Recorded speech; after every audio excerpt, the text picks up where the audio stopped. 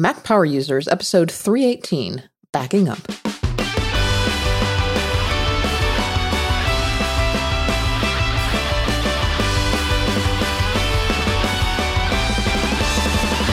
Welcome back to another episode of the Mac Power Users podcast. I'm Katie Floyd alongside David Sparks. Hey, David. Hey, Katie Floyd. How are you today? I'm great. You came back after that last episode. Yeah, I did. I had Mike there as a protection. Yeah.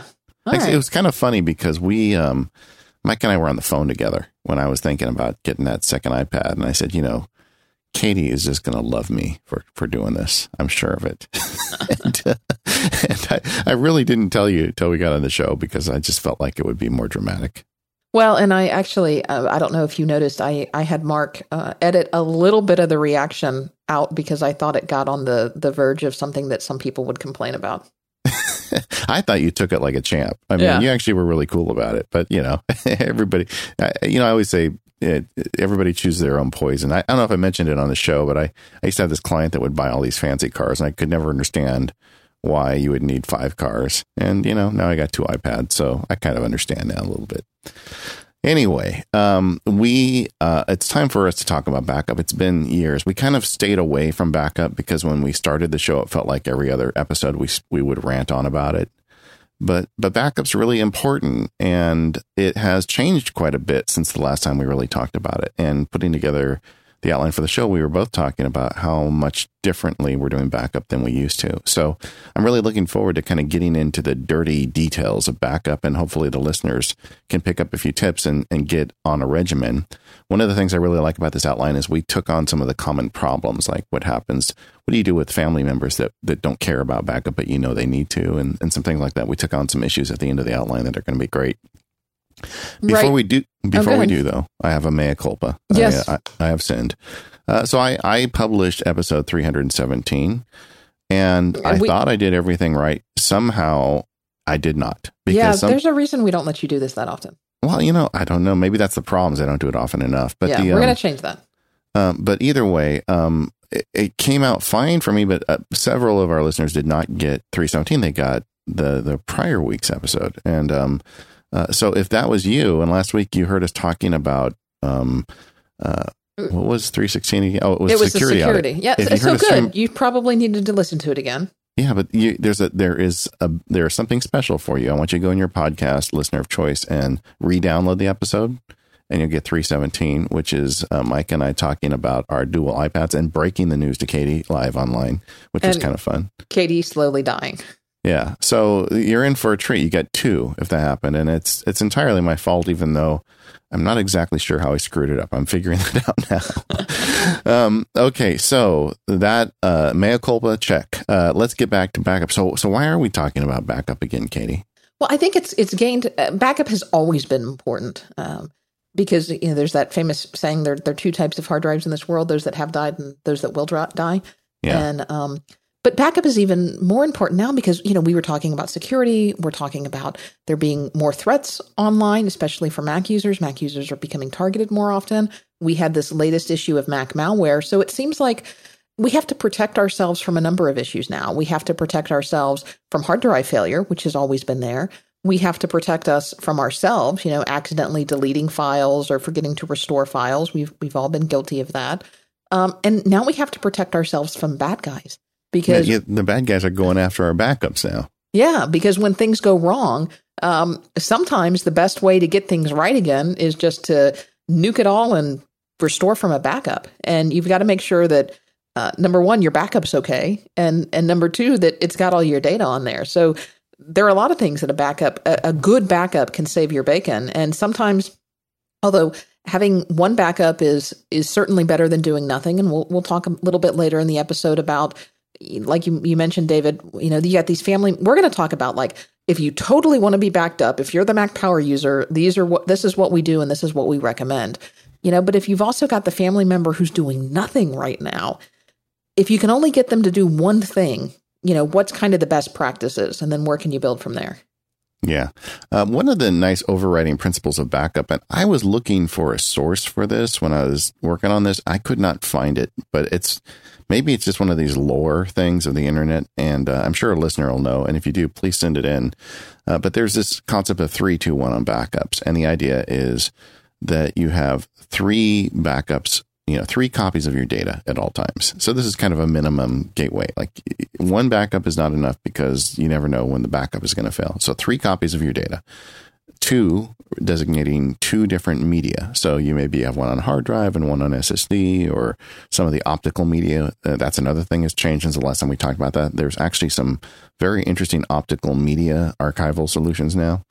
And the 1 in the 3-2-1 is at least 1 offsite. And to me, that's one of the most important elements of that 3-2-1, because a lot of listeners, and we hear from them, they write in when they have these terrible things happen where a thief breaks in and steals the computer and the backup, the only backup, which is sitting next to it, or the house burns down or whatever.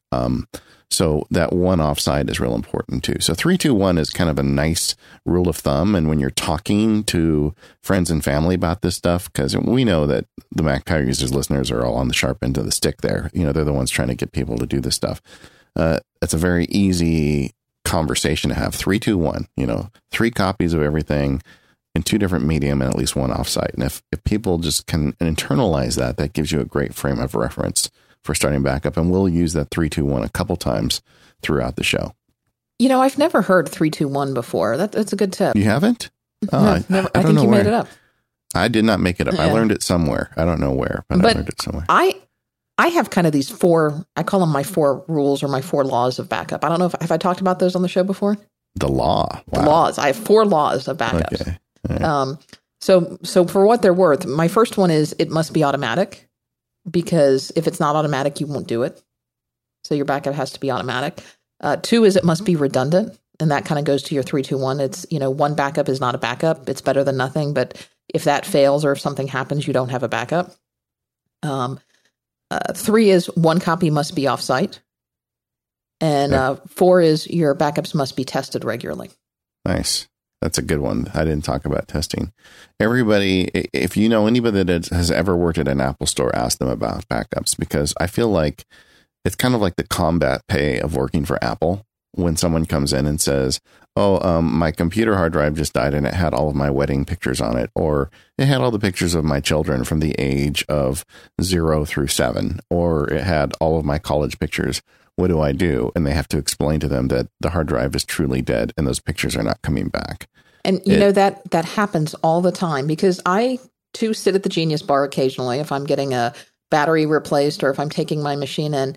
And I always make a point. I get there early and I sit and I wait my appointment, and I'm very observant of what's going on around at the Genius Bar. And I think every time that I've been there, there's been one of those. And maybe it's not always with a Mac. Sometimes it's with a phone, because I drop my phone, it's not backed up, and those are all my photos because that's where I take my photos. But yeah, I mean, every time I'm sitting at the Genius Bar, I overhear one of those conversations. That's heartbreaking. Yeah, you see these people crying, it's just like, could you imagine losing all the pictures of your children? I mean, I just don't even know. That's one of those things where my wife would probably... Can you imagine going home and telling your spouse? She would change the locks. I mean, that'd be it, But either way, we don't want that to be you. And we don't want it to be your friends and family too. So we've got some great ideas here for backing up. And I think we start with the hard one, which is the Mac. Well, it's hard, but it's also where you have the most options. Yeah. So let's talk a little bit about Apple's built-in option, and that is Time Machine. And when Apple introduced Time Machine, I was very excited about this, because for the first time, Apple really brought backup to the masses, and they really made people aware that this is something that everybody can do. You just take a hard drive, you plug it into your Mac, and a dialog box is going to pop up saying, do you want to use this for your backup? And then you're done. And Time Machine, I'll jump ahead and give you a little preview, is not necessarily my favorite method of backup, but it's certainly a great place to start. And the fact that Apple has made this so easy, that they've built it in the operating system, that they've clearly devoted time and resources to this is huge, because it's backup for the masses. I think it's one of the most significant improvements Apple made to the operating system in the last, 10 years, because it's just for the very reason I was just talking about, all the people that lose all their pictures. I mean, they needed a simple system, and we're going to have some more complex and more powerful options as we go through the show outline. But for most people, I mean, this is a great starting place. And it's my fee. When someone gets a new Mac and they want me to come help them set it up, I tell them I will come. You just need to click on this link I'm sending you at Amazon and have that hard drive there when I arrive. Right. And it's like I'm dead serious. I'm not going to show up and spend my time setting up your computer until you have at least one backup system. And the Time Machine, there's different flavors of Time Machine. So let's talk about the first one, the direct attached drive. And that's so easy. I mean, honestly, you hang it off the back. If you've got an iMac, you just plug it in the back and forget about it. You throw the switch and you're good to go. And it's not 3, it's only 2, of my 3-2-1 methodology, but it's a great start. And it's really nice when I explain it to people who aren't power users. And I'm like, okay, see this little light? So long as that light's on and that drive is spinning, you've got at least one backup at all times of your machine. And you can see kind of the relief, because most people don't want to deal with it, but they also understand the importance of it. The second way... that's mostly true. I mean, assuming that Time Machine's working. Yeah. But I mean, it's just... But it will notify you now if you haven't backed up in so many days, won't it? Yeah, it does. And and then the next way you deal with Time Machine is through Time Capsule, and that solved the big problem. I mean, when Time Machine first came out, and we even talked about on the show, what do you do with the person that has a laptop? Because, by their nature, they're mobile. They don't have a drive plugged into it 24/7, and it's very easy to get them started with Time Machine, but for them to forget to plug it in.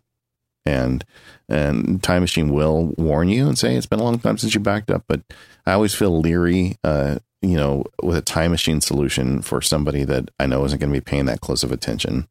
So Apple came out with Time Capsule, and Time Capsule is basically a combined Apple base station plus a hard drive and storage device.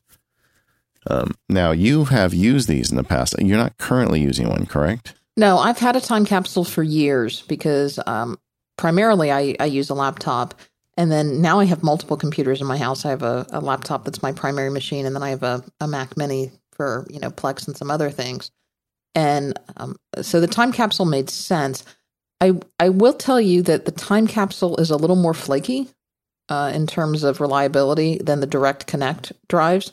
So I think if anybody's just backing up one computer, especially if it's a desktop computer, going with the Direct Connect drive is a no-brainer. Just plug it in and forget about it.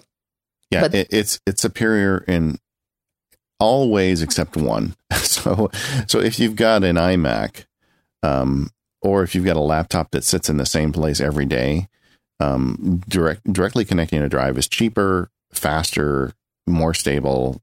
Fewer things can go wrong with it. Blah blah blah. The great thing about Time Capsule is that it is always available and doesn't need that's the only thing that's better about it, is that you don't need a cable connected to a drive to make it work. So with my family, I have owned one. I'm now on my second Time Capsule. About a year and a half ago, the one I had, gave up the farm, and I didn't really begrudge it. I think at that point it was about 5 years old, or however old the Time Capsule, because it was one of the very first ones. And so I bought a new one, and it's great because my daughters there's 2 laptops. Actually, there's 3 laptops in my house. My wife and my 2 daughters each have a laptop, and there's no way they're going to be really, good about plugging in on a regular basis. So when I plug them into Time Machine, I know that's one of my backups for them. That's always happening. And it largely works. I use it also for my little MacBook. I don't have that directly connected. For Time Machine for my iMac, I've got it connected directly, because I've got a Drobo that is connected directly to my Mac. It's not a network Drobo. It's just one that sits on the desk. And they've got a utility that partitions a piece of the drive for Time Machine, and I just back up to that. And the thing I like about that on the iMac is it's just so fast. So Time Capsule works. Basically what you're doing is you're backing up to a secure disk image, or it could be secure or insecure, depending on if you check the little box for encryption, which I think you should. But it's backing up to a sparse disk image. So that image is going to grow to accommodate the size of your backup. you can run into problems when multiple people are backing up to a single time capsule, and they're supposed to automatically delete things, but sometimes it can run into. I found that it's not been as good as it should be in automatically managing and allocating its own storage. And sometimes you have a problem where you have to manually delete everybody's backups and restart anew. So that can be a little bit annoying. The other thing that you can do, some network attached storage devices like the Drobo 5N, like the Synologies, and there may be others that I'm not aware of, but those are the two big ones that I'm aware of, will also support Time Machine, and they'll have their own implementation of that where you can go in, create a share, and dedicate a share to Time Machine. And I did this for a while in combination with a time capsule. I had a time capsule and I had my Drobo both backing up as a time capsule. My computer doesn't know the difference. It doesn't know if it's backing up to an Apple time capsule or if it's backing up to a Drobo. But I personally found that the Drobo was a little bit faster. I think it was a little more reliable. And one of the things that I was able to do on the Drobo that has since resolved some of that conflict between two devices backing up to a single disk, although it still kind of is I created multiple shares or multiple volumes on the Drobo. I created one for my MacBook Air and a second one for my Mac Mini. And so one backs up to one backs up to the other. And I haven't had any of that conflict since. I wonder if you could, on a time capsule, if you could partition the drive, and do the same thing. Perhaps. It's been a while since I got in there and looked at it, but I don't think there's a ton of management that you can do with that drive because of the way it's formatted. But if you can, that might be a way to get around that. I can tell you that, now we've got 4 laptops backing up to our time capsule, and it's largely not a problem. My wife has a MacBook Pro. It's the original 13-inch MacBook Pro.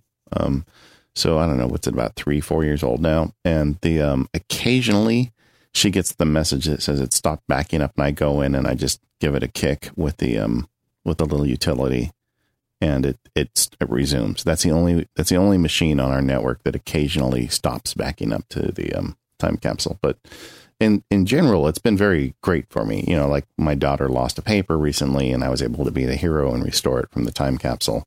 And she had no idea that I was backing up her computer at all. I think it creeped her out a little bit. Well, and let's talk about that. I mean, one of the benefits of Time Machine is based in the name itself, is that it allows you and goes to go back in time. Not really, but as Apple says, to recover files from a previous state. So your time capsule or your Time Machine drive is going to be, if you keep it with the default settings, is going to be taking backups every hour, assuming your computer is plugged in and connected. And then those are going to get consolidated, and then every day, and then those are going to get consolidated. And anyway, so you're going to have a snapshot of your computer at various points as it existed in those points. And Time Capsule is going to manage those so that they consolidate, and you don't have every hour going back years, but it automatically consolidates them at the end of every day into a day snapshot, and then weekly, and so forth and so on. But if you accidentally deleted a paper, or let's just do that example. Your daughter accidentally deletes a paper, and she doesn't realize it. She does it on Monday, and she doesn't realize it until Wednesday. Well, she may have had 2 or 3 additional days worth of backups that happened. Well, you can go back, you can go into Time Machine and say, let me see how that computer existed, go into that folder and say, let me see how this folder existed on Sunday, because I know the paper was there Sunday. All right, now let me see how it existed on Monday. And then you can take it and you can pull it back. And that history will go back for as much hard drive space as you have. So a general rule of thumb is you want to have at least double the hard drive space of your computer, and then preferably more, because hard drive space is cheap now. Yeah, and when if you're buying a time capsule, they sell them. I think the one we have is 3 gigabytes, and it's fine for the number of computer. Oh yeah, terabytes. There you go. Yeah, 3 gigabytes isn't gonna back up much. Yeah, anymore, right? Okay, but so you get a sufficiently sized one and you're good. And that the ability to go back in time and pull copies is nice, because the next type of backup we're going to talk about doesn't work that way. Every time you make a backup, it overwrites the old one largely. And, if you did that backup on Tuesday and you lost the file on Sunday, then the file is gone. Yeah. So it gives you kind of an extra level. So it's definitely, I think Time Machine is a good starting place. It certainly qualifies as one of your 3 copies of your data. and it costs nothing because the software is there, except you got to buy a hard drive. And it's always been pretty reliable, but I feel like the last year or two, Apple's really got it dialed in to the point that I rarely hear of people complaining about reliability problems with Time Machine or Time Capsule. Yeah. And Time Machine is great for restoring individual files or a folder full of files. You certainly can restore your entire system from Time Machine if you need to, but it does take a while. I mean, if you were in a situation where you had to replace a hard drive in a system and everything was gone, or a computer was lost or stolen and you had to restore that entire computer, it's a little bit of a process to restore from a Time Machine backup. You're going to have to basically reinstall the OS on the operating system, and then as part of that restore process, it will ask you, do you want to recover data from a backup? Yeah, and then you plug in your Time Machine. A lot of work has been done at Apple to make these backups the kind where you can just plug in a naked brand new computer and it will turn it into your old computer. Time Machine certainly is engineered to do that with some grinding. I can tell you that I just generally don't do that when I get a new computer. I try to start from scratch, and even just getting the individual files off Time Machine can be kind of tedious, but they're there and you can get to them. Right. Now, all that being said, so I think we're both fans of Time Machine. As Mac Power users, neither one of us, I think, would agree that I'm making this too complicated. Neither one of us would want this as our only backup. Correct. Yeah. And frankly, you shouldn't either, because number one, it's just one backup. You need two. And it's great for one of them. You need another one. And after the break, let's talk about another way to do backups that may be the second backup. This episode of the Mac Power Users is brought to you by Smile Software's Text Expander. Text Expander is simply indispensable. Imagine never typing the same email address, chunk of code, brand messages, directions, or data more than once. Instead, store them in a snippet with a shortcut you create and automatically expand them with Text Expander. Text Expander can do so much more than that, though. It also has the ability to create fill-in-the-blank snippets to customize common responses. Now you can share groups of snippets with others and expand your common knowledge and keep them current together. With the newest version of Text Expander, there are versions for the Mac, iPhone, iPad, and now Windows. If you're a Mac user at home and a Windows user at work, now you can share those snippets across both platforms. Just head over to the TextExpander.com website and sign up for the Windows beta. There's just so much you can do with Text Expander. I recommend you go over to the TextExpander.com/MPU website and you can see all of the screencasts I recently produced for them. Those screencasts include everything from the basics to the nerdiest power tricks you could ever think of. As an example, one of the tricks I teach is how to create a snippet for an email message where you can put the subject line and the body of the message all with just one snippet. With this new version, Text Expander is now on a subscription model. They have subscriptions for businesses and even individuals, which they call Lifehacker subscriptions, which start at $40 a year and include all the apps for Text Expander on all the platforms. If you're an existing user, they have upgrade pricing for you that's discounted. With team subscriptions, you can run Text Expander for your entire team with organization-focused snippets and team management. This allows the managers to decide exactly what the snippets will contain when they go out on customer service or billing or wherever you're using snippets in your business. So head over to the brand new website, TextExpander.com/MPU, and check out all that's new with Text Expander, including the version for Windows. Thank you, Smile, for supporting the Mac Power Users. Okay, so the second backup that we want to talk about is the clone backup, which is my personal favorite. Well, maybe not. Actually, it used to be my favorite. It may still be my favorite. I love them all, Katie. Oh, backups I guess so. Do I have to choose from the backups? There's room like in my heart for all of them. All right, but I do see you as a clone backup person. I'm a clone. Because you love the idea of, boom, I control it. It's here. I have it, full access. And frankly, when restoring a computer, for me, the clone backup is way more important than the Time Machine backup. If I could only pick, well, see, there are pros and cons to all of these. Yeah. But if I could only pick one backup to have if I was restoring my computer, it would be a clone backup. Yeah, I think I would agree. Well, let's tell them what a clone backup is before we get into the merits. I mean, so there are these guys in the white suits, and they all look exactly alike. Yeah. Except once in a while, there's a short one that saves a princess. And they're Boba Fett's father, right? Daisy asked me, she said, do you think about Star Wars every morning when you wake up? And I said, No, but I think about it every day at some point.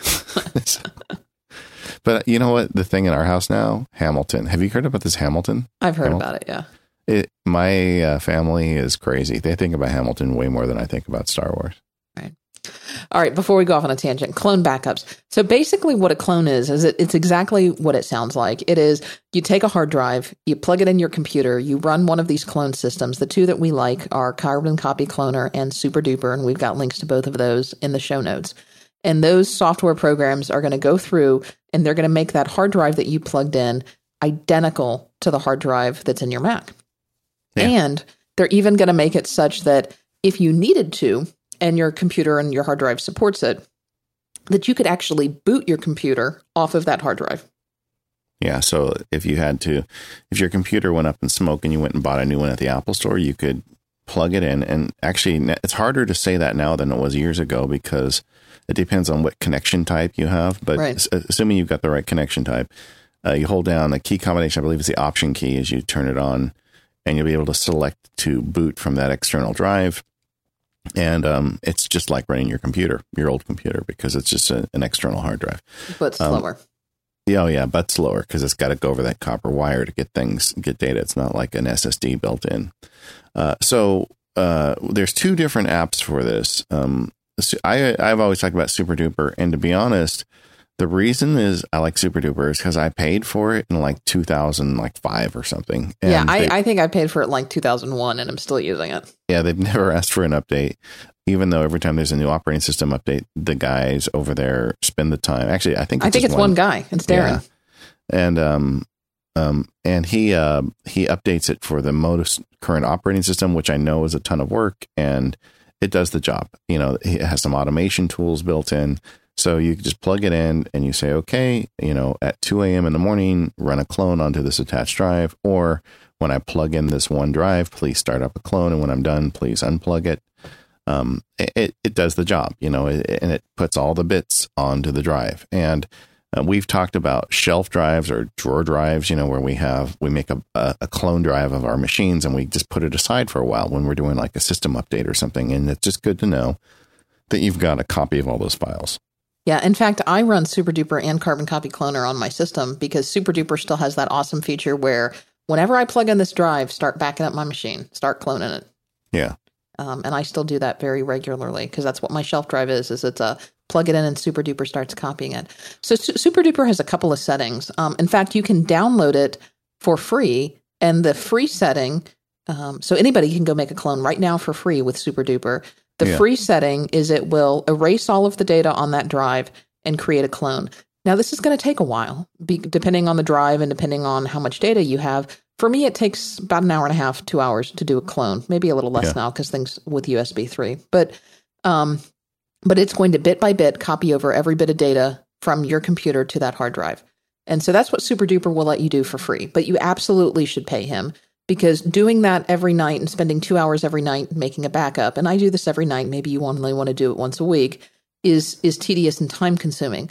Once you pay him, it unlocks additional features, and the best feature being the Smart Clone. So that takes it down from about 2 hours to about 15 minutes. And what it will do is it will go through and it will say what files have changed. It will scan the clone drive, it will scan your hard drive, and it will say, okay, well, you know what? Since the last time I've done this, really only 2 gigabytes of data has changed. So I only need to copy those files, and it will only copy those files and you'll be done. And it'll do a compare. So it won't, and it does a solid job of it. I mean, I've been running the smart update for years, and it just works. That free model is important because I think one of the things we want you to do listening to this is get the rest of your family or friends on board. And if you get them a time machine and you can get them to buy a second drive, and SuperDuper, they don't have to pay for the license, but just plug this in every month or so, even just once a month, and just back everything up. It's a really great kind of second low cost way to do it. I was at Costco recently. I saw they had I think it was 2 terabyte. Yeah, for $100 you got two 2 terabyte drives. It was very cheap. And it was way enough to handle this for somebody. So for $100 with no software purchase, you could have somebody with a really solid backup plan. Yeah. The other thing you get when you pay is you also get scheduling. So you can set up that it will back up. For example, mine backs up every night at 9:30. Yeah. And that's my little way of saying, Katie, get off the computer at 9:30. I used to do that, and I have devolved a little bit because I have online backups and I have time machines and all these other things going on now where I don't run a super duper every day. I run it once a week, and I just have an OmniFocus repeating task. And, and it'll show up. It usually shows up for me on Sundays. And then the thing is I'm always working. So I'm at my computer all the time, but I'll say, oh yeah, today's the super duper day. And I'll just pull it off the shelf, plug it into the back, and then it runs and does its backup. And I always do it as I'm leaving the room. And so once a week I manually do it. That's not probably ideal for a lot of people. Well, you just said two things that are interesting. One is you said you pull it off the shelf and plug it in. Yeah. And two is you said you only do it once a week. And so there are pro cons to both of those. Now, on the other hand, keep in mind I have multiple backup methods, so I'm comfortable with this. And I know you do too, so you're comfortable with your method. But on the other hand, by contrast, I have my clone drive. I talk about this little shelf that I've got under my desk with it stores like USB hubs and hard drives and stuff, so I don't have to have it on top of the desk. I've got my backup hard drive on that shelf, so I don't have to see it. But it is always plugged in to my computer. And that's good and bad. I mean, the good thing is that means that every night at 9:30, I don't have to think about it. I don't have to worry about it. I've got a clone, and I know that my clone is no more than 24 hours out of date. The other problem is that if I ran into a problem, and if I got some ransomware or something, it could be on that drive. Or if I ran into corruption and I didn't catch it right away, it could be on that backup drive too. And I risk losing that backup drive too. Yeah, so and they're pro cons. That's the reason why I decided I just didn't want to leave it plugged in, because I felt like I only want to have this plugged in the computer when I choose for it to be. And the other advantage for my method is that, and once again, I know you have many backups, so it doesn't matter. But to me, it's not my offsite, but it's kind of an offsite in terms of it's not obviously near the computer. When I say it's on the shelf, it's actually at a place in my house where if you search my house long enough, you would find it. But if you were just coming in and grabbing all the stuff off the computer desk, you would not. And so it feels like it's kind of a little bit more secure that way. But, that's just the way I've chosen to do clones.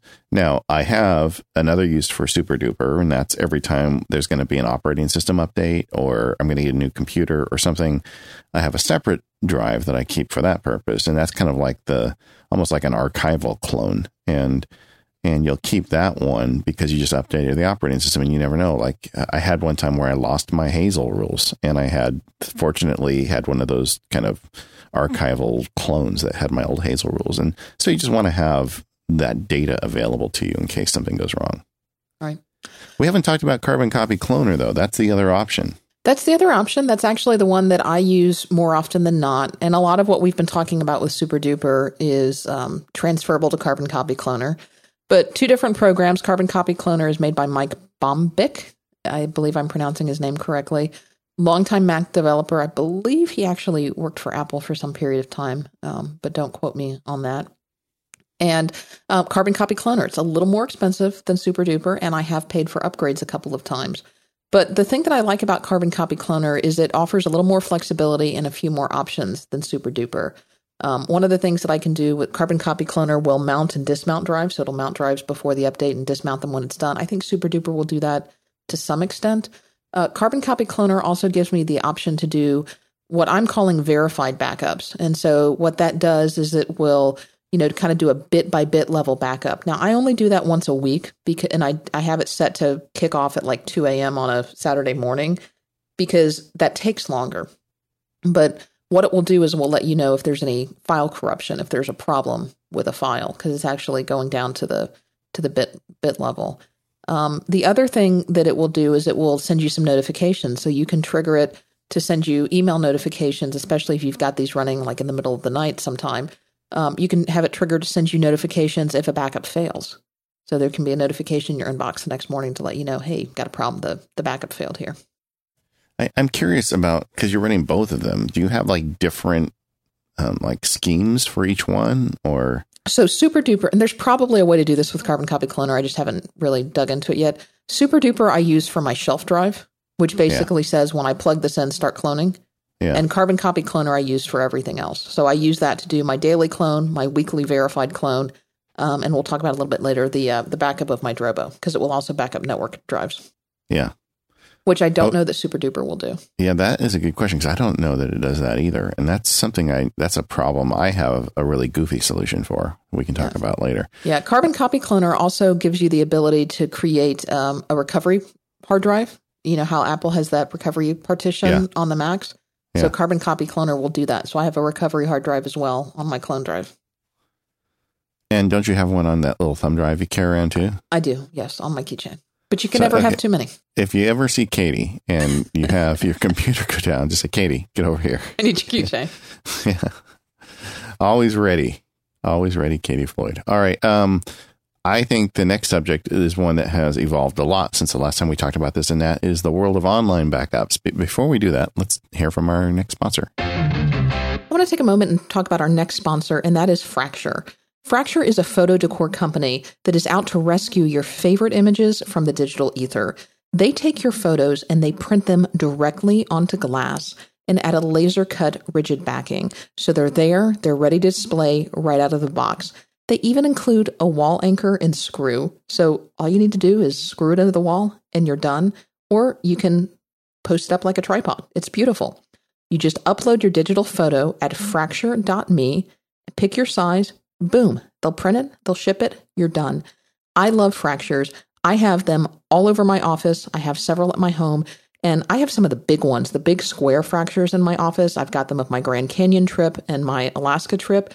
These are the highlight of my office. When people come, they make great talking points, and they're just amazing. It's like you can reach out and touch the photos because the Fracture process makes the color and contrast of your photo really pop. And the sleek, frameless design lets your photos stand out while matching any decorating style. You can bring a special memory to life or give it as a unique gift to decorate your home or your office with moments that tell your story. Like, this is the year of weddings for me. I have got 3 family weddings this summer. I've got bridal showers, bachelorette parties, all of those things. And you know what? Fracture is a big help for that because they make amazing gifts for people. You can either take one of their favorite photos and have them put on Fracture, or give them a gift certificate. Fracture comes with a 60-day happiness guarantee, so your loved ones are sure to love their order. Each Fracture is handmade in Gainesville, Florida from U.S.-sourced materials at their carbon-neutral factory. You can learn more about how Fracture brings your photos to life at fractureme.com, but please make sure that you mention that you heard about them on Mac Power Users in their one-question survey at checkout, and it really helps support the show. I love my Fractures. I'm sure you will too. They are an amazingly unique gift for anyone who loves digital photography or images. And really, who doesn't like getting a photo of themselves or their families from Fracture? And I'm sure you've got images that are just sitting in your digital camera or on your iPhone, rotting away. Wouldn't you really like to have those images put up on your wall? And with Fracture, you don't have to worry about getting a frame or getting a mat. Just have them fractured and they'll look great right out of the box and you can put them anywhere. So again, head over to fracture.me. Pick your photo, pick your size, and then when you go to checkout, make sure you tell them you heard about them on Mac Power Users, and we'd really appreciate it. Thanks to Fracture for their kind support of the show. So, online backups. I think you and I both started with one service. I at least now am with a different one. I don't know if you are not. Online backups may now be my favorite type of backup. I just said that before, didn't I?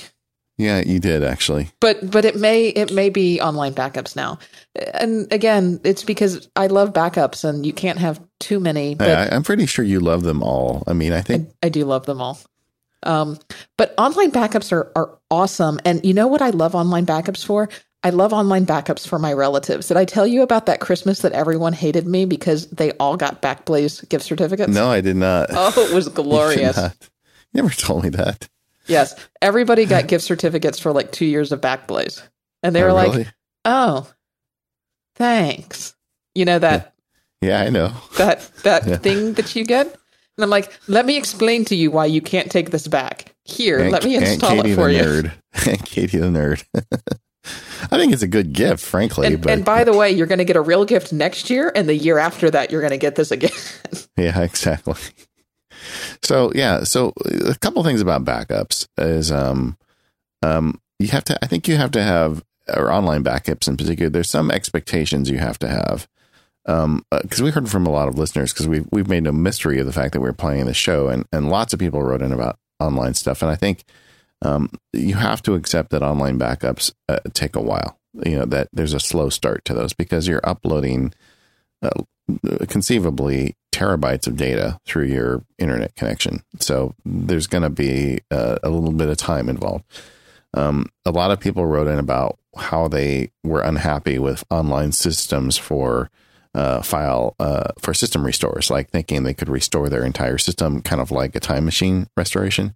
Well, as hard as that is with time machine, yeah, it was harder than with time machine. It's even harder with online. I mean, like file permissions and symbolic links, and there's just a bunch of stuff that gets busted when you cram it through the internet pipes. So I think that, my kind of expectations is you should expect that it's going to take a while when you get started.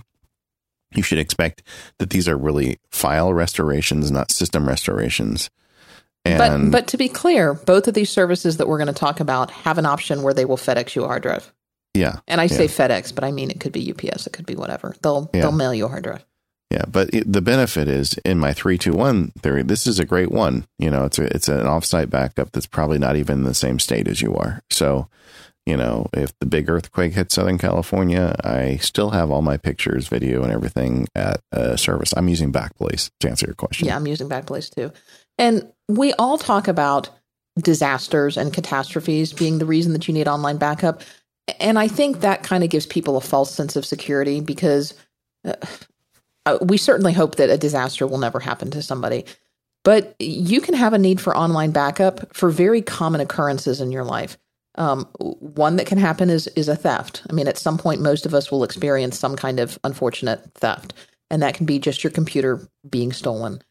The other thing that is probably much more common for me, although apparently not for you, David, is that every couple of years we get struck by lightning, or we have some kind of major power surge, and it's just kind of luck of the draw about what's going to get zapped. And when I was in Florida last August, I saw more lightning in 5 minutes than I've seen in my entire life. Yeah, so you understand this. I totally understand Katie Floyd now. And after the lightning strikes, you throw away all your hard drives because you can never trust them again, even if they seem fine.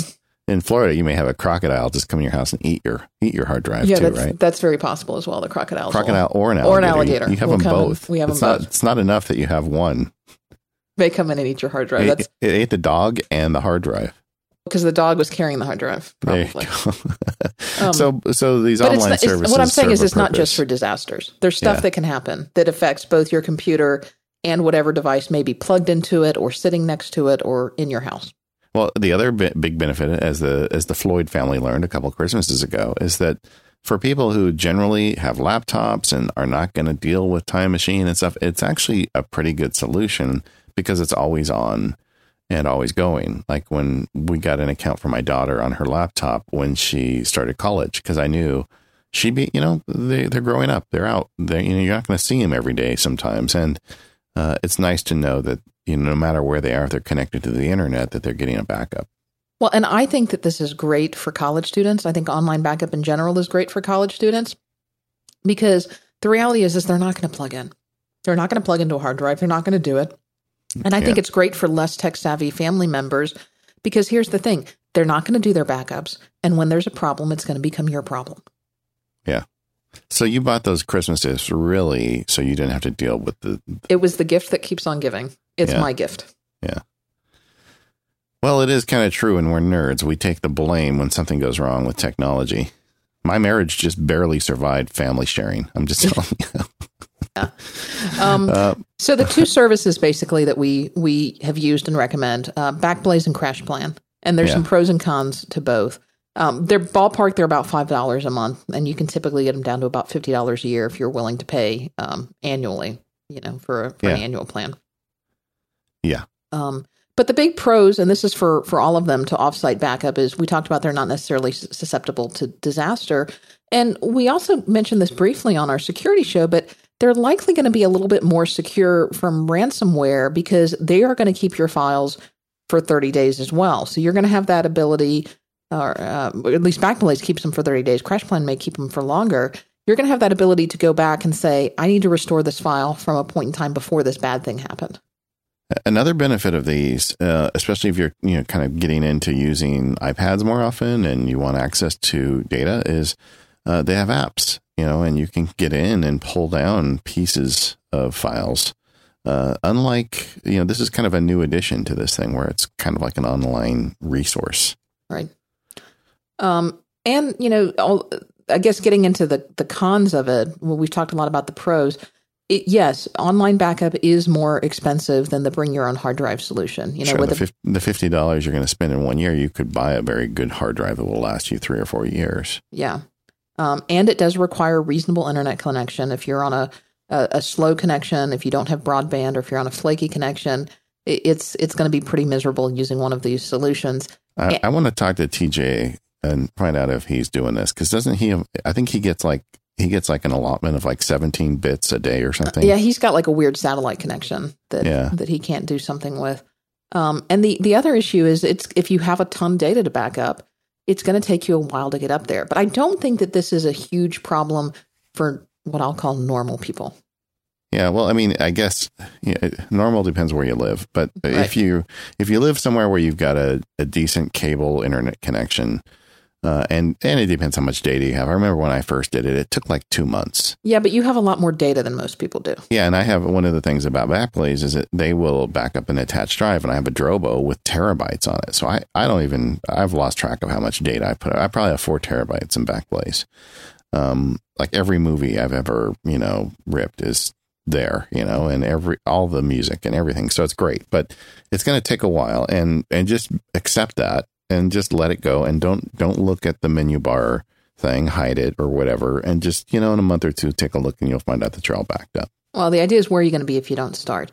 Now, that's one of the cons is although Backblaze will back up direct attached drives, they will not back up network NAS drives, although CrashPlan will. Yeah. So and that's one of the reasons why you were a big fan of CrashPlan. CrashPlan, yeah. I liked the reason I like Backblaze. I like the app itself. It's very.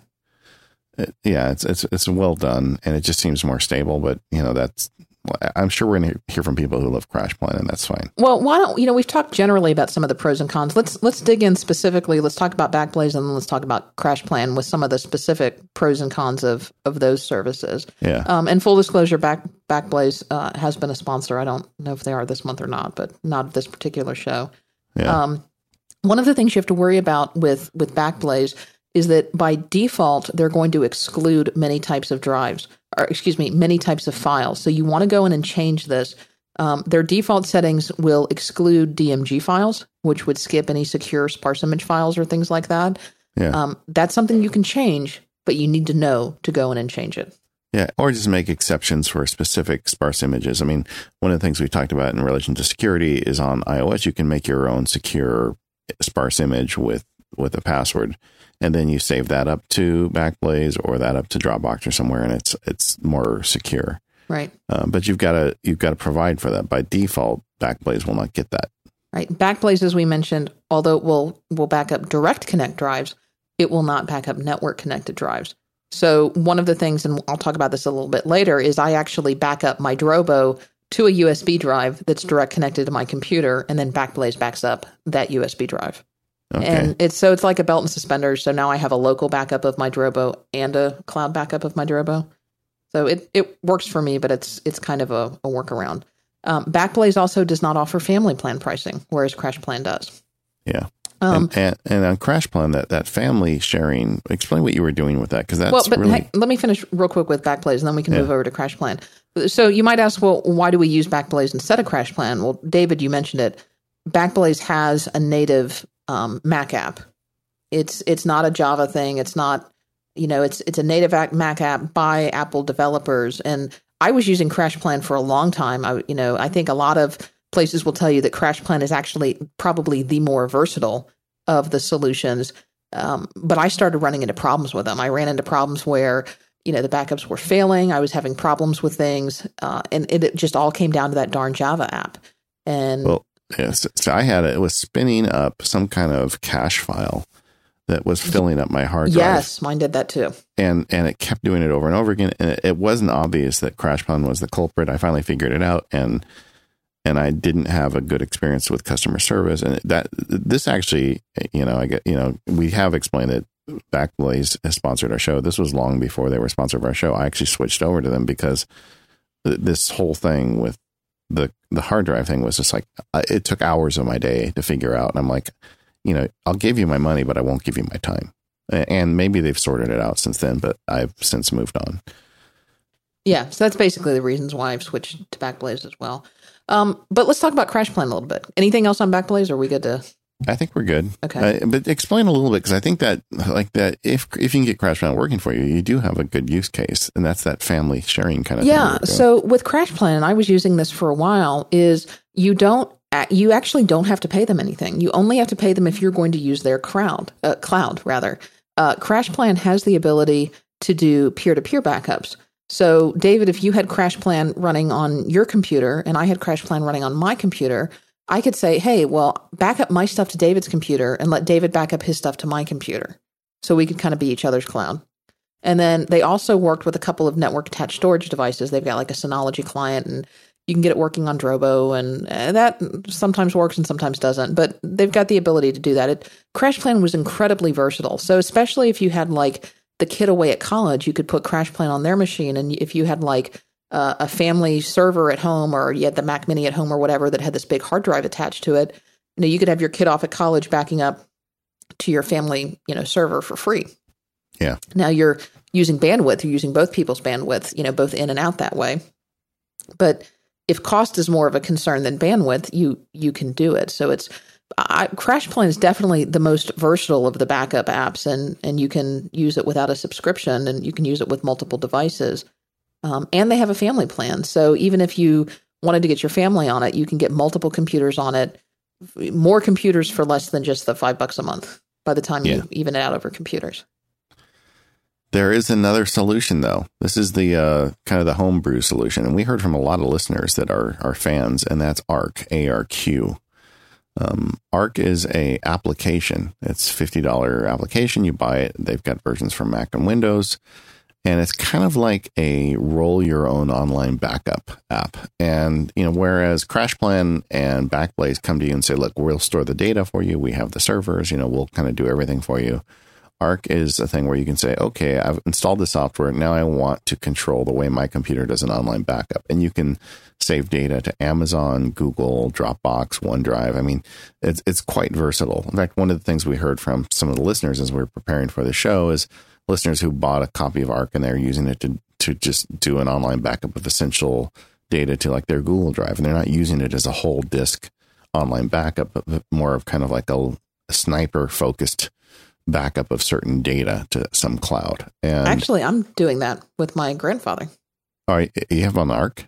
Yeah, I have him on Arq. And you may remember Arq actually sponsored us a couple of months ago as well.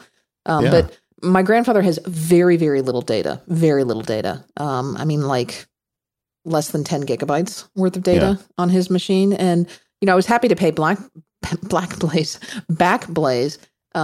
But he also has a Google account. And, Google, I think, will give you like 15 gigabytes of free storage. Yeah. And so I was like, well, for the price of what it would cost me to do one of these services a year, I could get Arq for a one-time cost and just back up to this Google storage that he's not otherwise using. Yeah. So how was the experience for you? It was fine. It was not quite as, their app is pretty easy and pretty customizable to use. I would say if you're a novice, you're going to find it a little more cumbersome than Backblaze. CrashPlan's a little more cumbersome, I think, than Backblaze, but I think Arq is a little more cumbersome than both of those. Certainly, if you're a Mac Power users, you're not going to have any problem with it at all. It's just nerdier. I mean, it is nerdier. So and I would that's good say and bad. Arq is a great solution for a novice user if you're willing to set it up for them. But once it's set up, you can set it up and forget it. Yeah. And when you look at the cost, it makes sense. I mean, like I looked up a year of Amazon unlimited storage on Amazon storage is $60, which is about what you'd pay for one of these other services, but you're adding the cost of Arq. And it gives you the ability to really, it just allows you to fine tune what gets backed up because you're making the machine that's doing it in essence. and just a lot more control. We had a lot of listeners writing in preparation for the show, singing the praises of Arc, talking about how they like the developers and they've been using it for years.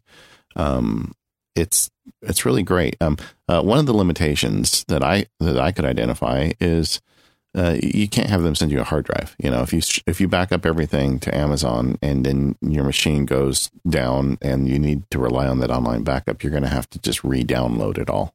Which I guess in today's world, I don't know if it's that big of a deal, but it's going to be a lot of data coming through the pipe. Yeah, I mean, it depends. I mean, if I think there are a couple of great use cases for Arc. One is if you don't have a lot of data, and so you don't want to pay this recurring fee, and you can get away with, some of the free storage you can get from Google or OneDrive or one of those. And I think the other subset, and for those people, doing a restore may not be that big of a deal because you're not talking about that much data. But I think the other subset are people who really like to tweak and configure and have total control. Yeah. And I would almost guess that you could probably have a little bit more privacy in the way you encrypt with Arc, although that I'm kind of just speculating. I'm sure we'll hear from people on that. Now, we didn't mention that with Backblaze, I believe you can set your own password to your data. Yes, with Backblaze, you can set your own encryption key. Yeah. Not password, encryption key. Yeah. Well, I mean, yes, of course you can set your own password, which you can with all these services. Yeah, but misspoke. But you can also set your own encryption key. And I've got this, and you can with CrashPlan as well. I do not know about Arc. And so if somebody subpoenas... Well, by its nature, I would think you would because... Well, no, I don't know that you would. You're right. Because you're using these other party services for storage. Yeah. But so if someone subpoenas your data off of Backblaze or CrashPlan and you've set this own encryption key, I presume that they would get this file that they could then not unlock. Depending on the level of, encryption used. Let's just take a minute and just look at the idea of online backup in general. Now that we're at 2016, I think years ago, I probably would have told you it may not be worth it because of the length of time. But then internet connections were slower and the costs were higher. Where do you see the role of online backup today? Well, I think I kind of alluded to it in my laws. I think it should be an essential part of everyone's backup. And unless there's a very specific reason for you not to have it. Yeah.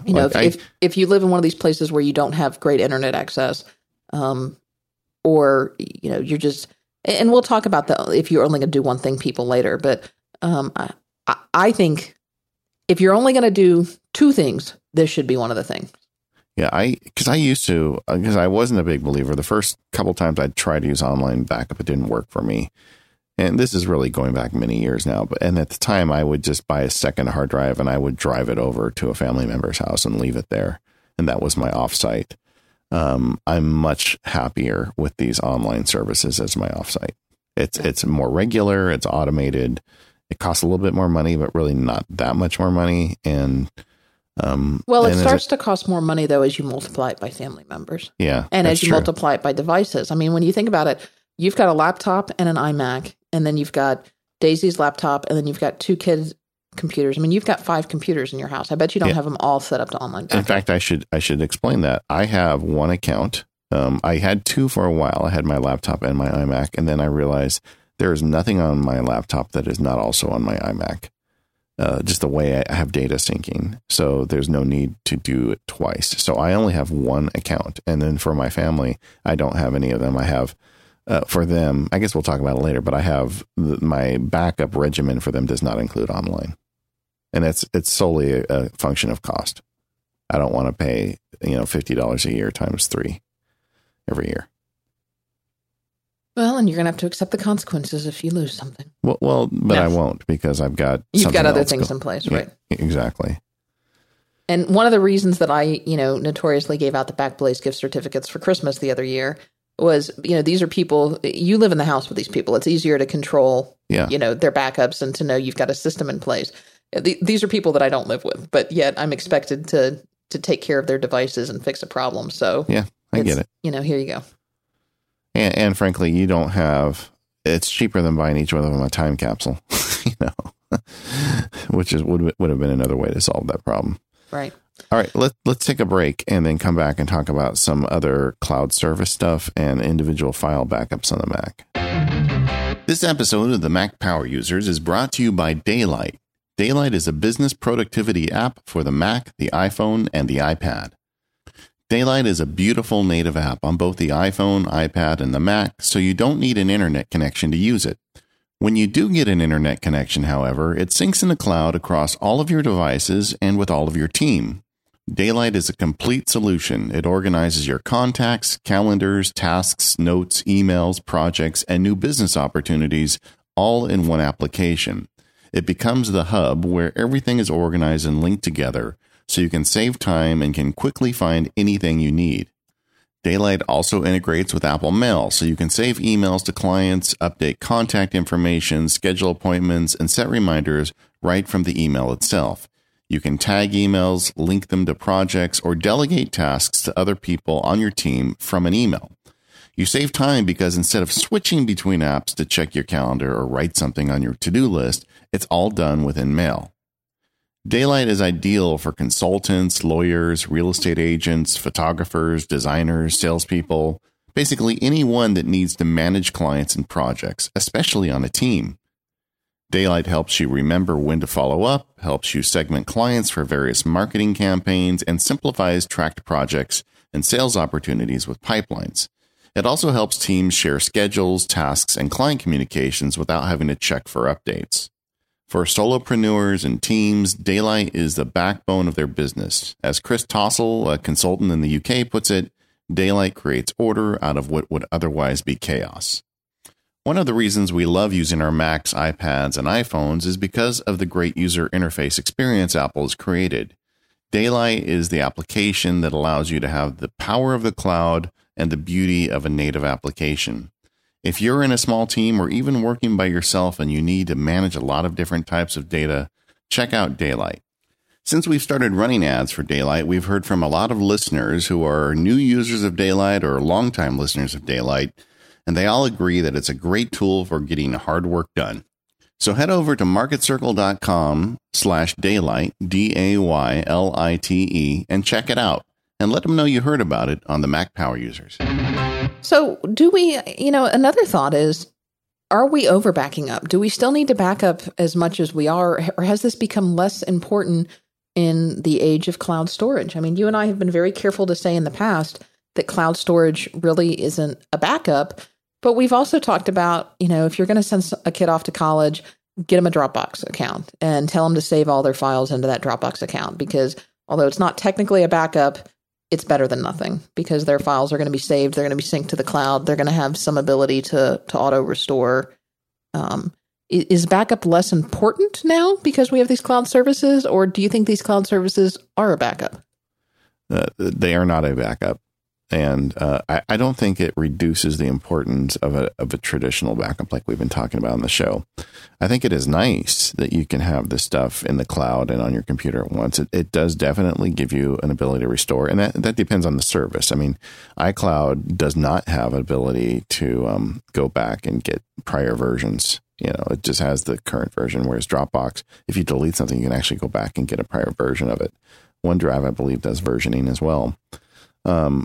So it's very nice to have those things, and we have told the war stories in the past, and I'm sure everybody listening probably has one too, about how some family member lost a file and they were able to get it back because they had it on Dropbox. So I think it's a great idea, but this does not count as one of your data copies in your 321 or Katie's 4 laws. Just doesn't count. That's all. Right. But you should do it. Especially with the novices that are going to have a hard time doing backups. If you just tell them, this is where you put your documents and you put it in Dropbox, you don't even have to tell them that you made an account for them. Honestly, I've done that. I told that story. I still get great Christmas gifts from my niece, who I saved her master's paper without her even knowing it by putting it in Dropbox.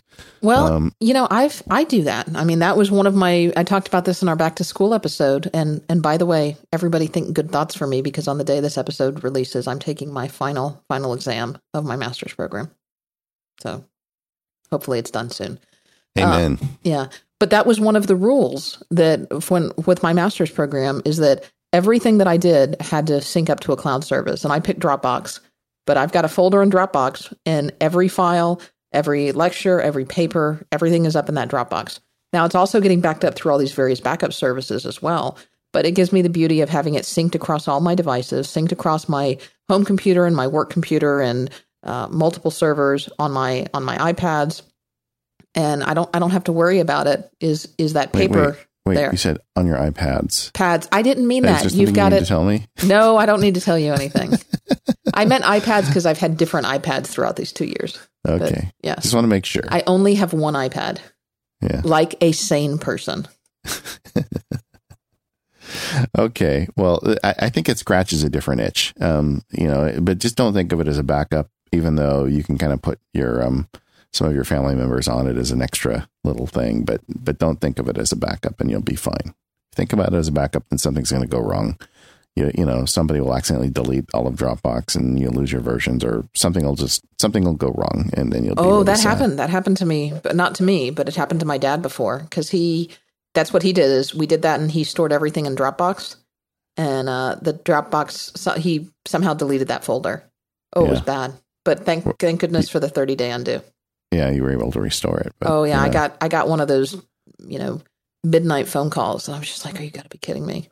My wife does social media for a couple crafting companies. That's one of her little things, and they used a shared Dropbox with one of the companies, and one of the people in the shared Dropbox deleted a bunch of data, but it was kind of buried, and nobody realized it for like 3 or 4 months, and it was actually really bad.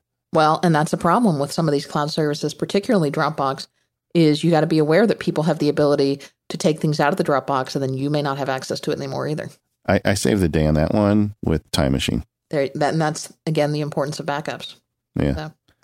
Well, let's talk a little bit about data archiving, because archiving is very different than backup. Yeah. I think of archive more as cold storage. It's stuff that I'm not actively using. And it's kind of, I like to have a backup there that's a couple of months old, something that I haven't touched in a long time. And this has saved my bacon. Just recently, I think I told the story on a Mac Power Users where, over the summer, I was having all these issues with my Mac. I was constantly deleting and restoring files. And at some point, I don't know when, I forgot to restore a single sparse image, which happens to be that sparse image that I store all of my tax and financial data in, and did not realize it for months because I don't access it except around tax time. And the only thing that saved me and was able to allow me to recover that data, because it had been more than 30 days, the Time Machine was gone, the clone was gone. The only thing that allowed me to restore that data is I had made before all of this started, before I took my computer in the very first time, I made a backup of my home folder, which you can do with SuperDuper or Carbon Copy Cloner. I made a backup of my home folder to a sparse image and stuck it on my Drobo. And I do that every now and again. Yeah, that's one of those things when you find the one copy of it, you take a deep breath and pour a drink. You say, "Thank you, past self." Yeah. So archiving, it is kind of different. Like, for instance, my SuperDuper is something in between a backup and an archive, in a way. It's a temporary archive. It's a week-old archive. I don't think I'd call that an archive. But how do you archive the data? The one way to do it is just to do a SuperDuper or Carbon Copy Cloner image and stick it somewhere, deep in the archives of your home. Not to use the word archive too much. But another way you can do it is like individual file backups onto media. There's a great app called ChronoSync, and we've recommended this before. I think this goes way back to old catalog Mac Power Users. But this is another one I bought the license for like 10 something years ago, and they keep updating, and it's great. It doesn't work like a traditional backup app. It really is an archive app where you can say, I have a source folder and I have a destination folder, and I want you to move everything from one side to the other. Unless I've already done it, then you just copy what's new. And it's a great little utility for creating these types of archives. Yeah. Do you use ChronoSync anymore? I do use ChronoSync. It's one of those things that I think once you pay for it, he gives you lifetime upgrades, which is wonderful. And you can also, I use ChronoSync for like selectively backing up files. And I use my Drobo for quite a bit of data archive. In fact, I have a volume on my Drobo that's called Archive, which is nothing but cold storage. And on that lives I've got a couple of disk images of my home folder because those are the most important things. I've got backups of other people's computers. So whenever someone's computer comes to my house for a little work or a little update, it gets cloned to the Drobo archive. And that has saved people's bacon before. Because I was like, oh, you know what? My dad dropped his computer and the hard drive had an issue. And he didn't have a great backup, but that backup was several months old, but it was better than nothing. Yeah. So archive should be part of this. I think it's outside of the 3-2-1 or the 4 laws of Katie, right? It's why not have your data? These storage devices are increasingly cheaper. A good question, though, is what is the appropriate archive media? What do you put it on? I think that's a moving target because I don't like backing it up to optical media anymore. And I know we have at least one listener that will write in and tell us that we should, because I've had issues with DVDs and CDs and optical media failing after some period of time, especially. They call it bit rot. Yeah. Sometimes they go bad. There's a couple options that Blu-rays are starting to get, some traction. I'll put a link in the show notes of a Wired article where Sony's using Blu-ray for data centers. And there's a new type of disc called M-Disc, and it is, it looks like an optical drive, but it actually has stone inside of it. I mean, it's just a trippy article. We'll put it in our website. We'll put it in. I have not used one. I don't know if they work, but according to, the stuff they're saying on the website, it's used by NASA, Sony, and like some of these big companies, and they view it as a true archive media. Yeah, I want to caution people, though, not only about media degradation, but also about obsolescence, because how many of us have the ability to read a floppy disk anymore? Yeah. Or how many of us have our data on zip drives? Yeah. Or what was Apple's format that they had for a while? Was it a super disk? Yeah. We'll have to ask Stephen Hackett about that. Like little 8 tracks. Yeah. And then I know a lot of businesses were doing tape backups. Yeah. Well, do you still have the ability to read that? Yeah. Well, there's just a hard drives have been around for a long time. Yeah, but hard drives go bad, especially when they don't get spun up regularly. Well, I mean, you put a hard drive on a shelf for a year and you come back and it may work, it may not work. Well, but that's why I'm archiving everything onto my Drobo now, and then I'm backing up my Drobo because that stays spun up and it stays backed up and it goes to the cloud. So that's kind of my solution for archive. I think one of the realizations of all this is there really isn't an ideal archive media yet. And it's a good time for someone to come up with one, but it's just not there yet. And no matter which one you use, you need to be aware of the potential bit rot or the potential of the hard disk just not turning back on. SSDs, I don't know. They're so expensive. I don't know that it makes sense as an archival drive, but as they do become more cost efficient, is that an appropriate media for archive? I don't know, if they have bit rot on an SSD. I don't think there's a real easy solution for this, except that if you're going to be archiving files, I think you need to give yourself a task once a year to get at least once a year to check those archives out and make sure they're still working.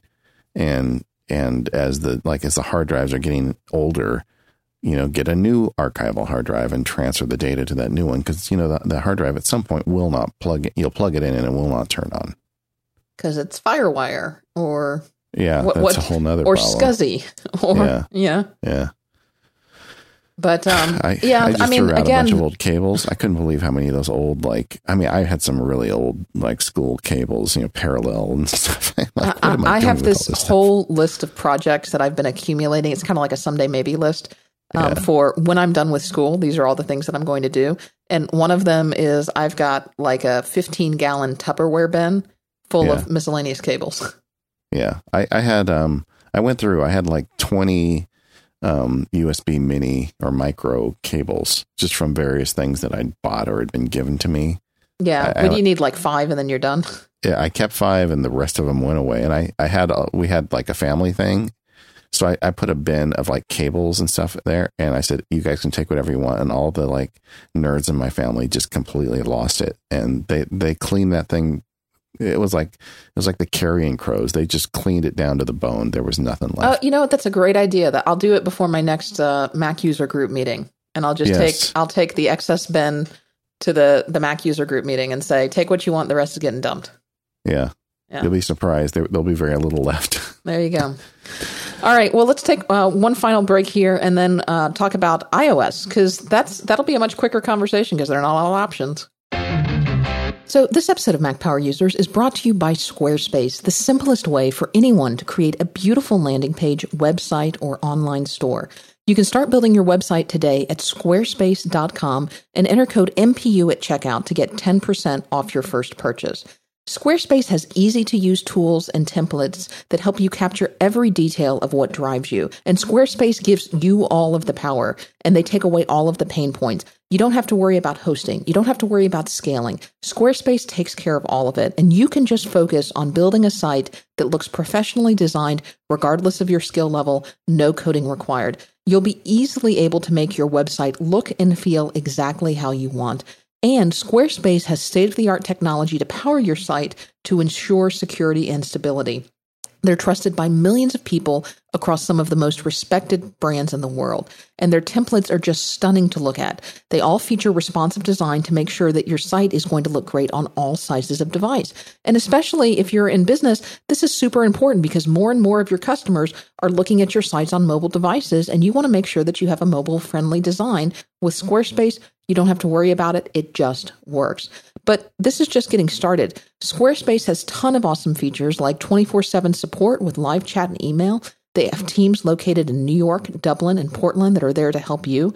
They have a commerce platform, which means anyone can add a store to their Squarespace site. And if you're looking for something simple, you can build a great-looking single-page website with their cover page feature. And of course, Squarespace is rock solid. They have fast hosting and so much more. And if you want to stretch Squarespace even further, you should definitely check out their dev platform that will let you dig in and tinker the code to your heart's content. I use Squarespace for my blog. We use Squarespace for my law firm's website. In fact, I got 2 compliments from clients today about how great our website looked. And I just said, yeah, I had our web designer put that together. We're really proud of it. And you know what? It was me on a weekend using Squarespace. How wonderful is that? You can sign up for them for a year. You'll also get a free domain name, allowing you to choose exactly what you want your site to be called. Squarespace plans start at just $8 a month, and you can start a free trial today with no credit card required. Just start building your own website over at squarespace.com. And when you decide to sign up, and make sure you use the offer code MPU to get 10% off your first purchase and show your support for Mac Power users. So thanks to Squarespace for their support of Mac Power users and all of Relay FM. Okay, so you've got a fancy iPhone. How are you going to back it up?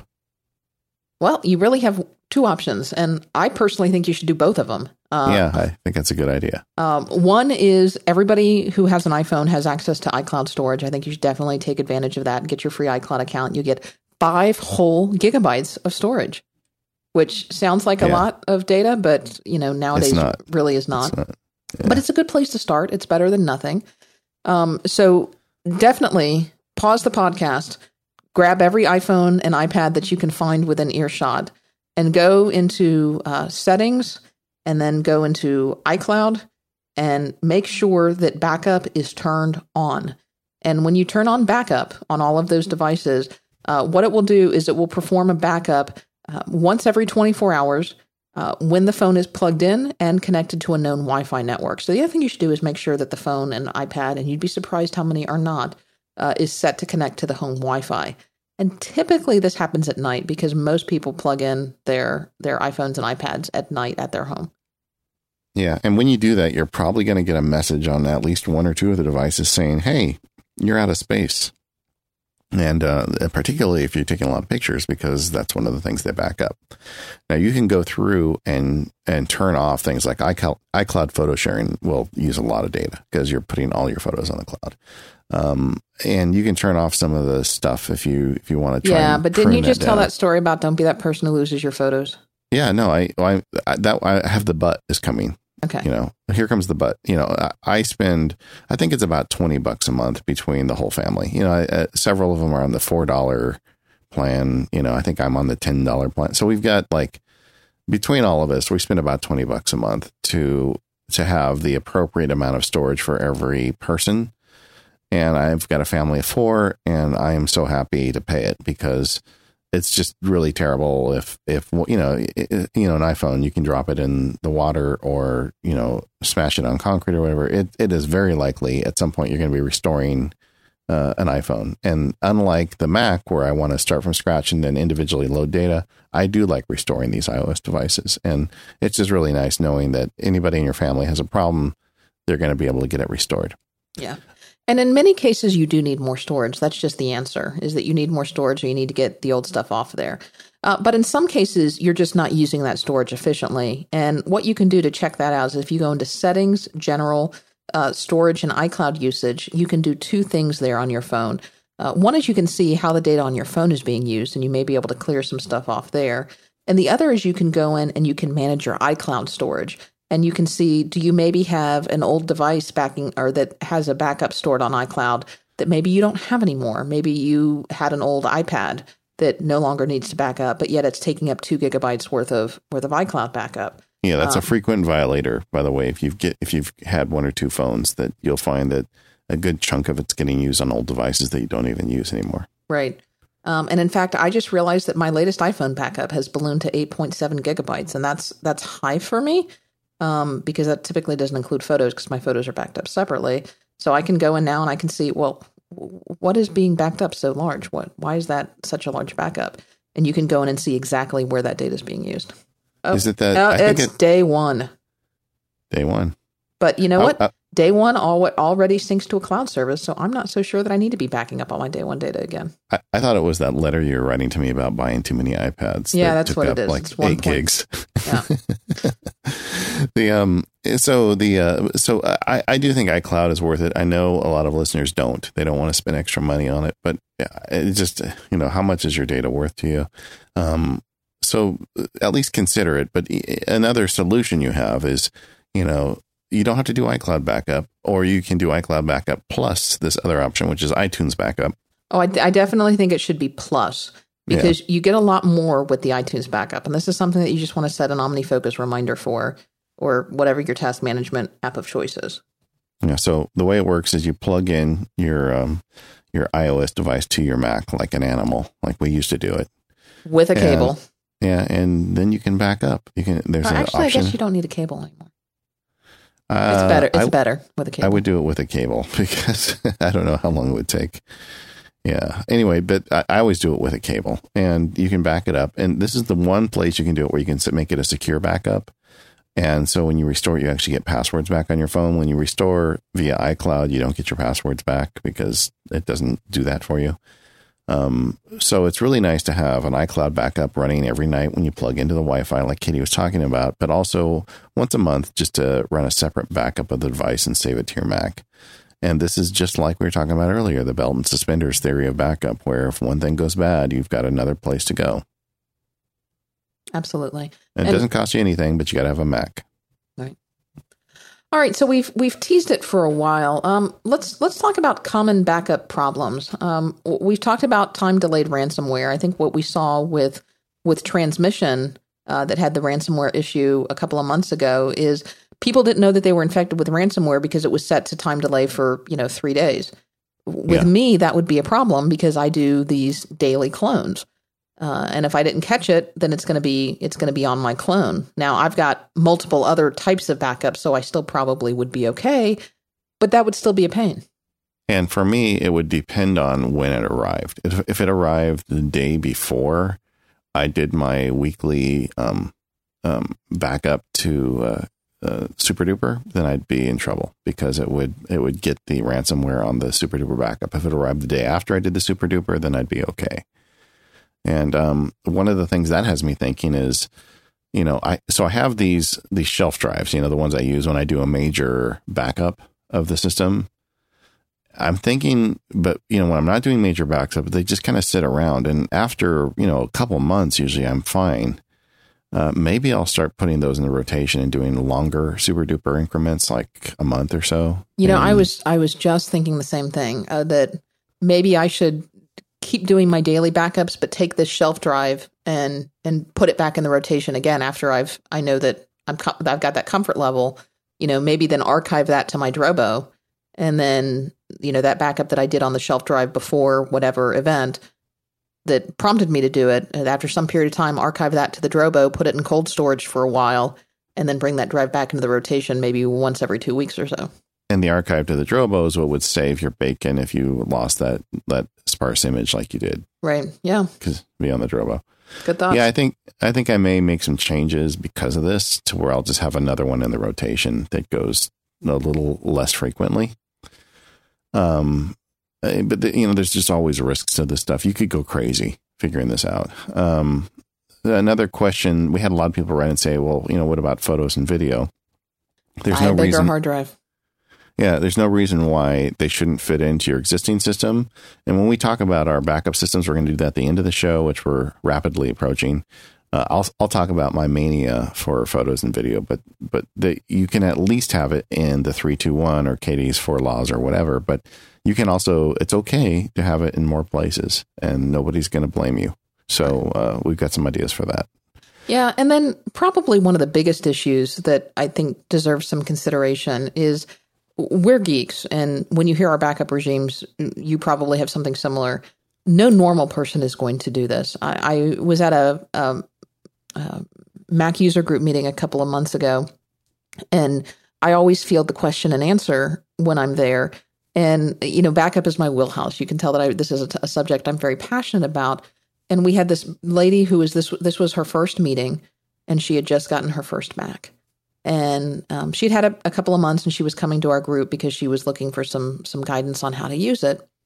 And the subject of backup came up, and she said she hadn't been backing up. She didn't think she needed to because this was a Mac, and that was one of the reasons she got a Mac, is because it was supposed to be simple and happy and easy and all that other stuff. And, I was about to delve into my backup spiel about all the, the hour and a half podcast that we've just done on backups. And I realized there's absolutely no way. There's no way. If I start this, I'm going to totally lose this lady, and she's never going to come back. She's going to stand up and walk out of the room. and she's never going to do a backup ever. Yeah. And a lot of your friends and family are in that same situation as well. So I've started asking the question of, you may not be able to convince them to do everything, but what if you could just convince them to do one thing? Because doing one thing isn't necessarily that hard. And so it may not fit in with our 4 laws, and it may not fit in with David's 3-2-1 strategy. But if you can just convince them to do one thing, that's absolutely better than nothing. So let's talk a little bit about, if we could only recommend one thing for people, what would that be? And I think it differs a little based on the type of person. Yeah, there's some constraints there, but and it depends on what they're backing up. Like if they have an iMac, the one thing might be different than if they have a laptop. Well, so we can give some guidelines. I mean, so if they're a desktop computer user and their machine is primarily stationary, I would say the one thing that they should probably do is get a direct connect Time Machine drive. Yeah, agreed. I think on the other hand, but I mean, I would really try to get 2 things. I'd say do that, and also now you're cheating. I know. Okay, I'll stop. But the one thing is probably Time Machine. Now, laptop for me, the one thing would be an online backup account, and it would be probably Backblaze, because I'm familiar with it. I know they do a pretty good job, and it gets out of the way, and that way that they're going to be doing the backup even if they don't connect it. Right, and I think an offsite backup service is great for people with mobile services. I think it's great for students who are out of the house. I think you just get them that, and you just consider it the cost of the computer as well. Yeah, but all that being said, I would really lobby for 2 things with each one of them, and it would be for a desktop. It would be probably a Time Machine plus a Backblaze, or plus a super duper clone. And then actually, it would be the same 2 things, really. If they had a laptop, I'd want them to try and get a little hard drive to do an attached Time Machine plus an online backup. Right. I think that's good advice. But start with one thing, because the most important thing is you don't want to lose them. And I frankly explain to them, what would you do if you lost all your pictures? I mean, I think that the sensitive spot for everybody is their media, their pictures and the stuff that they could not replace. and make them go there in their head about what would happen if this computer died. How many pictures would you lose? And that's usually enough to motivate them to do something. And whether it's attaching a Time Machine drive to an iMac or paying $60 a year or $50 a year to one of these online services, I think you can motivate them sufficiently to do that if you take them to the place of, wait, let's talk about what's at stake here. All right. So that being said, let's end this talking a little bit about our backup schemes. Yeah, I'm going to let you go last because looking at mine's going to take a while. You win, definitely. Mine is simplified. I think I started out with something more complex, like what you're doing. I'm running multiple machines, so what I'm doing on the iMac is, it's my main computer, and I've got a Drobo attached to it. I also have a Drobo 5N, so I've got network and attached storage, plus I've got attached Drobo. And so what I do is I have Time Machine saving to the Drobo that's attached to the Mac at all times. I have a ChronoSync script that I run that pushes some of my important data down to an archive folder on the Drobo 5N downstairs. And that takes a long time because it's pushing a lot of data over the network. I've got a weekly Super Duper clone that I'm running, which is about to become probably 2, like we talked about on the show. And then I've got so ChronoSync allows you to save kind of scripts of backups. And then, so I've got this collection of hard drives, as you become a nerd, you collect hard drives. So I've got additional hard drives that I plug into based on OmniFocus repeating tasks. And then I run these ChronoSync scripts and they pull certain amounts of data off of the Drobo and off of the iMac, and they save it to these hard drives that I basically squirrel away in my house like nuts. Photos is a good example. I have probably 4 or 5 copies of my photos library around my house.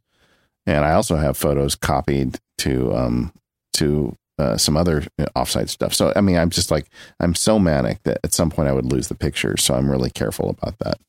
Well, and you have your photos and photos, which is syncing up to Apple's Yeah, Cloud. exactly. And I also have them on a transporter. So it's like, there's no end to it. And, so I literally have lost track of how many copies of the photos library I have, and they aren't all, it's not like I spend one day a week just making copies of all of them. They kind of rotate. So if things went really terribly and I'd have to go to one of my extra hard drives, I'd have to get them all out on the table and figure out which one had the most recent copy of the photos library. But I don't mind it because all this stuff is done in a way that's not intrusive to my time. Like even the way I do Super Duper is it comes up on OmniFocus. I'm like, okay, I pull the drive out of its hiding place. I set it on the desk. The next time I decide to go downstairs and work on my iPad or go out to meet a client or just go out in the backyard and water the plants, I just plug it in and then it gets copied. So I try to make the stuff non-intrusive to my time, but at the same time, repetitive enough that I've got copies everywhere. For the rest of the family, so I've got my iMac that I run. Then there's 4 laptops. I've got a little MacBook, and then each of my family members has their own laptop. All of them are backing up to the time capsule every day, every moment. And then I have hard drives for each one of them that does a Super Duper. And it's another thing and I do for them twice a month. I don't do it every week. And it's the same thing. It's like, oh, today's Samantha's laptop day. They know I just walk in their room. They hand it to me. Usually if we're watching TV downstairs, because the other thing we have in our house is we have power plugs in every corner. It's kind of weird, but over the years, we just kept all these adapters. So I plug it in, set at the kitchen table, plug in the Super Duper drive and make the Super Duper, then go put it back in the drawer. And that's the 2 ways I back up every laptop in the house. I don't have them on Backblaze accounts just because it just seems to make sense for me to do this the way I'm doing it. Where am I saying? On all my iOS devices, I back them up every way I can. I pay extra to Apple to make sure I've got great online backups. I plug them into iTunes. And once again, I use OmniFocus again with repeating tasks to make sure all this gets done. And I think that's about it. And you think mine's more complicated than that? Well, not really. I mean, for me, it's basically two mediums, 3 backups for everything. The only wacky thing for me is that I've got these extra hard drives that I run these ChronoSync scripts on. and they're named. So I plug it in and it's like, backup 2. And then I go in ChronoSync and I open the script for backup 2 and it does it for me. Like all the field guide stuff gets backed up. I do have this like desire to have extra copies of the stuff just kind of sprinkled around the house. I'm a data hoarder. I admit it.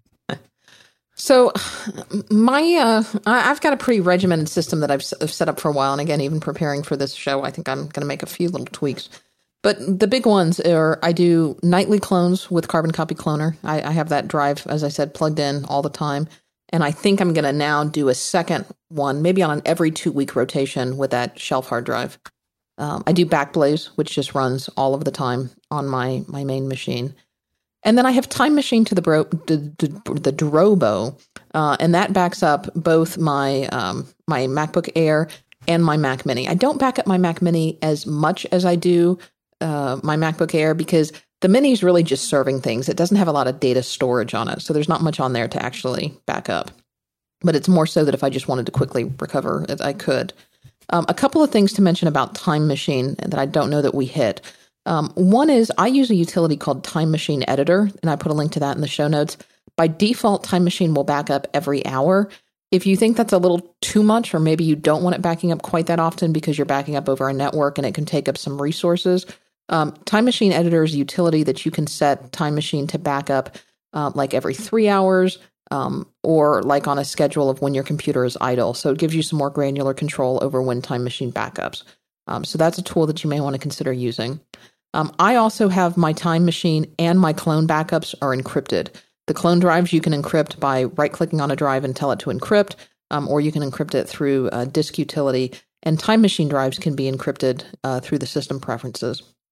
And so I like having those backups encrypted because especially with clone backups, if they're not encrypted and someone gets a hold of it, they've now got all your data. So you've just kind of undone all of your security that you put in place. It's a little scary when you think about how much is on a clone drive. Yeah, by securing your system. So it is imperative that those clone drives be encrypted. I wish we had mentioned that earlier in the show for people who may not have stuck with us this long, but shame on them if they didn't. Yeah, shame on them. Yeah.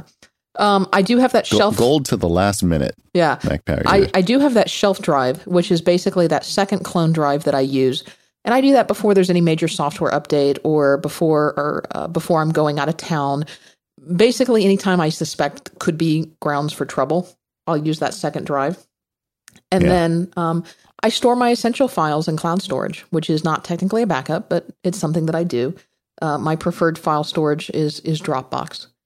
And then I also back up the Drobo. The Drobo is where I keep all of my archive data. And I like keeping all of my archive data on the Drobo because I don't like having all of these hard drives scurried around places. I mean, having the clone drive is enough hard drives for me. And I'm just afraid of bit rot. I'm afraid of these hard drives going bad. I'm afraid of me not knowing on what is on what hard drive. Having all of these drives in the Drobo, knowing that they're spun up, knowing that I'm going to get an alert if they go bad, just makes me feel better about it. So that's where I've consolidated all of my archives to. And I also back that up. I should have mentioned that. I mean, that I do the same. I have, it's now feels like it's ancient. It's a USB 2. I think it's a 4 terabyte Western Digital drive I got on sale somewhere. Yeah. And once a month I plug that in to my Mac, and because my Drobo is attached to the Mac, and I run a ChronoSync script that goes ahead and copies all of the data, all the key data that I want copied off of the Drobo onto that USB drive, and then I stick it somewhere. So yeah, and I automate that weekly with Carbon Copy Cloner, and it just does. I think it's like it again.